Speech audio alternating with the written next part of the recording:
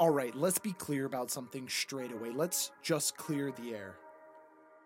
You are a creep. Yep, that's the elephant in the room. You clicked on this because you are a creep.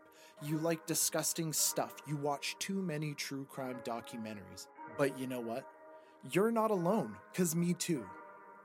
So I want you to sit back, I want you to put in your AirPods, your headphones, I want you to blast this in your car.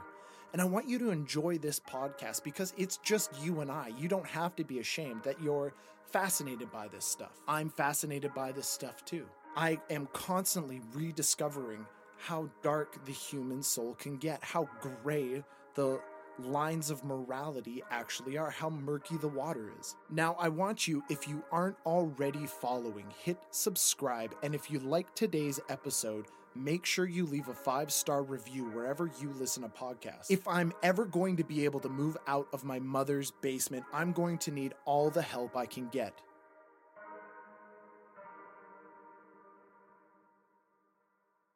Our world is defined by the stories we tell. Much like ourselves, the reality we see and perceived is learnt through the tales we tell one another. Hansel and Gretel teaches us not to go in the woods.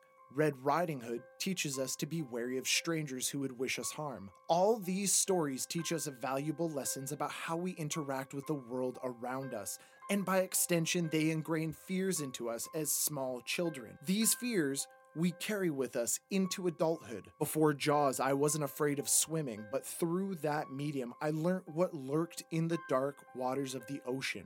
I wasn't afraid of clowns until Stephen King's It introduced me to Pennywise, and I think every single one of you have similar experiences. For thousands of years, humans have been teaching one another through these storytelling mediums. We've been slowly and surely accumulating these universally learnt tales and passing them on from generation to generation. This conversation, this podcast, is about that.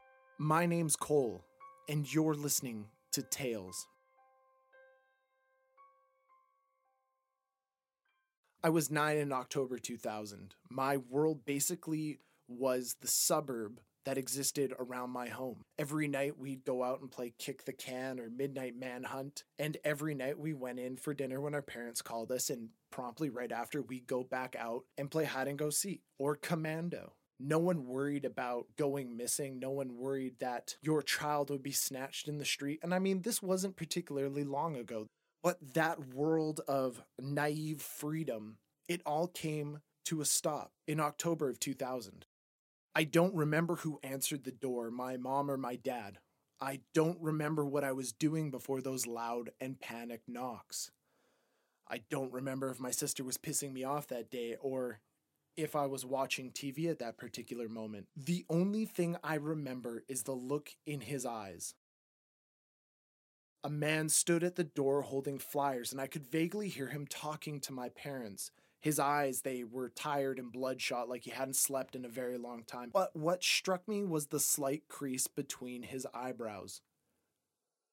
It sounds ridiculous, but in that crease where his brow turned up just slightly in the middle, with those glassy bloodshot eyes, I could feel the weight around him. My parents moved aside and the stranger entered my home. He walked through my house. We went to my backyard and my dad opened the sliding door and he just strolled out into the grass. He went up to the chain link fence, and on the other side of that chain link fence was a forested area. It was almost the bottom of a ravine from a road that passed just above. He hopped the fence, and my dad followed shortly after him.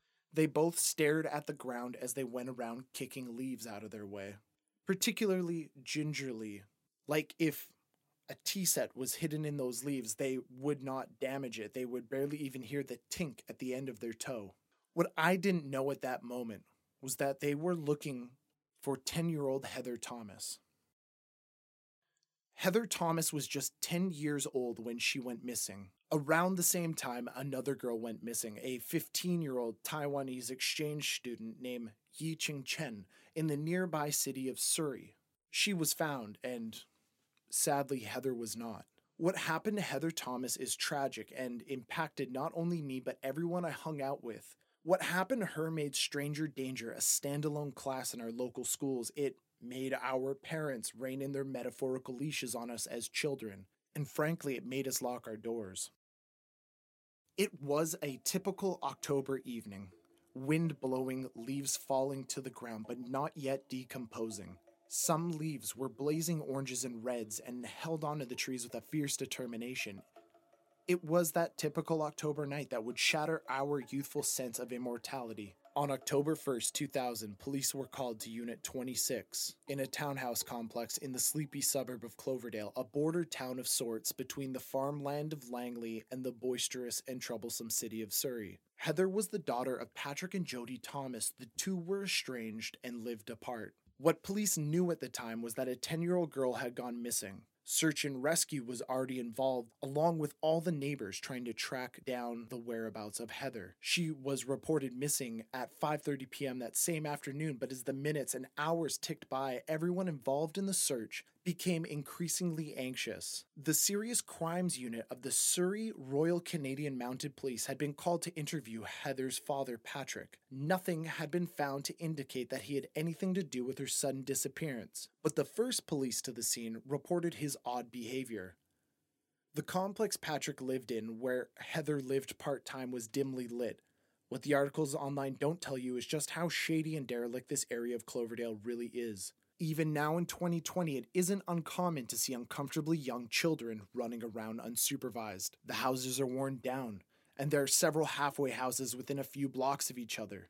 The complex they lived in was comprised of wooden townhomes that even back in 2000 had the unkept green tinge of algae and mold underneath the eaves and at the bottom edges of the window and door frames where the incessant rain ran down the sides of these townhouses. There's roughly 50 of these townhouses in this particular complex, mostly filled with single parents and young couples starting families. It's a blue-collar neighborhood. And frankly, it's poverty-stricken. October 1st that year was also a Sunday. Flea markets are on Sundays. And one of the largest flea markets in the greater Vancouver area is the Cloverdale Flea Market, which took place along the street from where Patrick and Heather lived. Thousands of people from roughly a 100-kilometer radius come on Sundays. I don't need to spell this out for you. Thousands of people attending a flea market meant thousands of potential witnesses or perpetrators who had no way of being accounted for. This was 2000. There was no Square. You couldn't just tap your credit card. There were no smartphones. The officers from the Serious Crimes Unit quickly noted what the previous police had meant by unusual behavior. Patrick seemed unnaturally calm. The officers asked to do a search of the house. Patrick agreed, quietly, and like their search earlier, they found nothing. His car had been searched and had come up clean. And then officers asked Patrick to come to the police station for a formal interview and statement. Once again, he calmly and quietly agreed, and at 1:45, roughly 7 hours after Heather's disappearance, Patrick was interviewed. In brief, his story was this. Patrick had been working on some carpentry in his residence. The two kids, Heather and her 8-year-old brother Chris, had asked around 4:30 to go out and play around the complex while they waited to go to their mother's. He said yes, but told them they had to be back by 5:30 so that he could keep to the prescribed schedule. Around 5, Chris came back into the house, but without Heather. And Pat told him to go get his sister so that they could get ready to leave. Chris went out. He couldn't find Heather and came back a few minutes later saying exactly that. Showing the usual parent frustration, Pat packed up and went into the complex.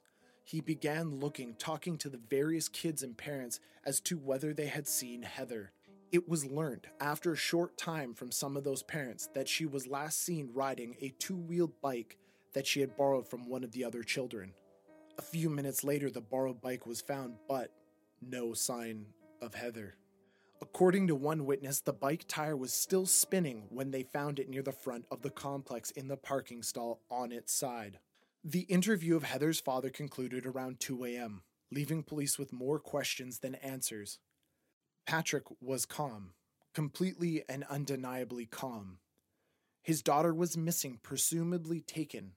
He had no idea where she was, and he sat there calmly and quietly answering the probing questions, not once addressing the fact that he knew, and police knew, that they were making insinuations as to his possible involvement in the disappearance of his daughter. Patrick was dropped off at the Cloverdale Fairgrounds to join the search and rescue group, still looking for Heather. The timeline both laid out by the original officers, the neighbors, Patrick, and the interview gave him no time to be involved in the disappearance of his daughter. From the moment she went missing to the police dropping him off after the interview, his car had not moved. He could not have transported her anywhere. Police feared that if they turned their attention away from Heather, it could very well be a decision they'd regret for the rest of their lives. But the circumstantial evidence just didn't leave him any time to commit the crime. The clock was ticking. If it wasn't a family member who had taken Heather, the police were in their own personal nightmare. There are only a few motives for abducting a 10-year-old girl, and if Heather was taken by a stranger, then the chance she was still alive was slim to none already. Heather had just disappeared. As the autumn wind blew leaves from their roosts, as children prepared their Halloween costumes or worked on their homework, or were playing hide and seek, Heather had quietly and mysteriously vanished, surrounded by thousands of potential witnesses, and not a single one of them knew where she was. The search party, Heather's friends, family, neighbors, and police searched everywhere they could possibly think a child or her body could be hidden. Ditches, construction yards, picking through garbage and dumpsters. They searched everywhere, but there was still no Heather Thomas. While everyone searched and with nothing coming up, police now started looking at 176th Street that was nearby. Now, that alone means nothing. It means absolutely nothing to you. It's just a street. I'll add that it's a busy street, but how does that relate to a missing girl? Well, while police searched for Heather, including the underbrush and ditches along the stretches of 176th Street, they couldn't help but fear where the road led. Just 10 minutes away lay the US border. If someone had managed to grab Heather and drive her 10 minutes south, and then managed to get across that border, she would never be found. And while hundreds of people were searching for her, some members of the community were also unwilling to cooperate. They didn't want to incriminate their friends, and police couldn't search any of the 50 units in the complex unless people voluntarily let them in their homes. There just was not any evidentiary grounds to seek warrants. They had searched Pat's home, but that was one of 50. There were 49 townhouses riddled with places to hide a small 10-year-old girl. Over the next 3 days of the search, over 10 search and rescue teams and police agencies began to get involved in the search for Heather. They came from Vancouver, Washington State, Squamish, North Vancouver, Coquitlam, Burnaby. This included off-duty officers and firemen, and with 1,200 volunteers from the community by day 3, and an even larger number turned away. This was shaping up to be one of the largest searches in RCMP history. And that is when the media grabbed the story. She was on the evening news. She was the front page of newspapers. There were flyers being handed out to thousands of homes, mine being one of them. Not only was Canadian news running the story, but there was now international interest from the US and Europe, something that rarely happens. This was a pretty 10-year-old girl, and her simple school photo was absolutely everywhere. She was anyone's daughter. It became personal to those involved. It became personal to the entire community. But as day 3 came and went, the newscasters started using the words find and hope less and less. They rehashed the same details over and over. They were lurking around every corner. They walked through the complex and stood on the sidewalks and streets, looking to get anyone on camera who was willing to say just how desperate the search was becoming. As 6 o'clock rolled around and families were eating their dinners and volunteers were still searching, the news would lead with the story of Heather Thomas. There was still no evidence of the young girl, the only piece of evidence being the bicycle she had borrowed, the wheels still spinning when someone first noticed it on its side in a parking stall. Missing Heather by mere seconds before she seemingly vanished. After 3 days of intense and extensive searching, the RCMP called it off. This wasn't because hope was lost. Instead, RCMP wanted the neighborhood scrutiny to die down. If this was a crime of opportunity, then maybe the person who took Heather was hiding her in a place they weren't comfortable with and were waiting for all the people to leave before they moved her. But a few days passed. Families sat and ate their dinners, and every night on the 6 o'clock news was the Heather Thomas story. Still no evidence. Still no sign of the girl who seemingly vanished. Another search day was organized. Volunteers showed up again. Search and rescue teams organized the effort with the RCMP, and they searched again. But again they found nothing. Hundreds of items had been seized, checked, discarded as not belonging or related to Heather. Hundreds of people from the community went home each night a little more discouraged with their search efforts. It wasn't for lack of trying, though, or for the lack of attention, as every post or hydropole in Surrey had stapled to it a picture of the missing Heather. Police began to investigate and put surveillance teams on neighborhood personalities like pedophile Darcy. This pedophile Darcy, of course, drove a dirty white van and had been caught masturbating on a child's bed. He also had an extensive history of sexual assault, but eventually pedophile Darcy and the others were eliminated from the suspect list. Every sex offender in the area was interviewed. Then police brought in their search to every sex offender in Surrey. And in 2000, there were over 500. That's 500 sexual predators, all of which could be persons of interest. They would describe how it couldn't be them involved, as their method was different in terms of the suffering, and police had to sit through this. They described how they would inflict their need for sexual satisfaction on these children. Some described why she would be alive, to be kept as a sexual plaything. Any killing of her, obviously, would have to be just to get rid of the evidence and a pure waste, in their words. Any killing of her would be a signal that things had gone wrong. Police even made note of a local crack dealer who they had interviewed, who went so far as to explain that no normal criminal likes sex offenders, whether in jail or on the street, and even offered his help in trying to locate the girl. Then America's Most Wanted called, wanting to profile the case. That in turn generated 2 tips that proved of no value. Europe and parts of North America were all now paying attention. As people continued to search for young Heather Thomas, nights got colder. Trees began to take on the shape of long gnarled fingers. Frost now covered everything as kids got out of their beds to go to school in the mornings. Weeks had now passed, no sign of Heather, no evidence. It was almost as if she had never existed, except we had the evidence she had. Her school photo. The photo that had been seen across the world. It was in our living rooms at night, on our front steps in the morning. It was in the US, in Europe. It was everywhere. Everyone knew what she looked like, and none of us had ever met her. We all knew Heather, but she never met any of us, and we'd never meet her. It felt like she was a classmate. It felt like she was a family friend. I remember wondering what she sounded like. I remember daydreaming that they had found her and she moved into my neighborhood and we were now friends. That she went to school with us and made fun of me after I asked a stupid question in class. I've never been religious, but to me, in my own childlike way, this was as honest of a prayer as I've ever been able to muster. I wanted to find her. Everyone wanted to find her. Then it happened. On day 22, they found Heather Thomas.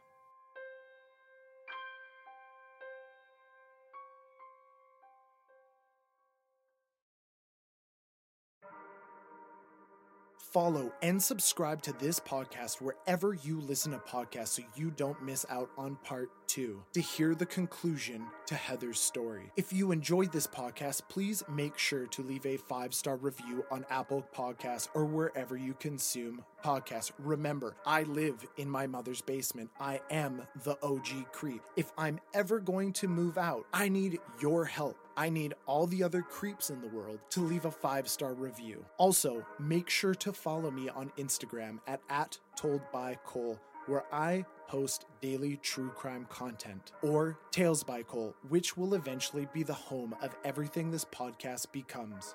And don't forget to lock the door.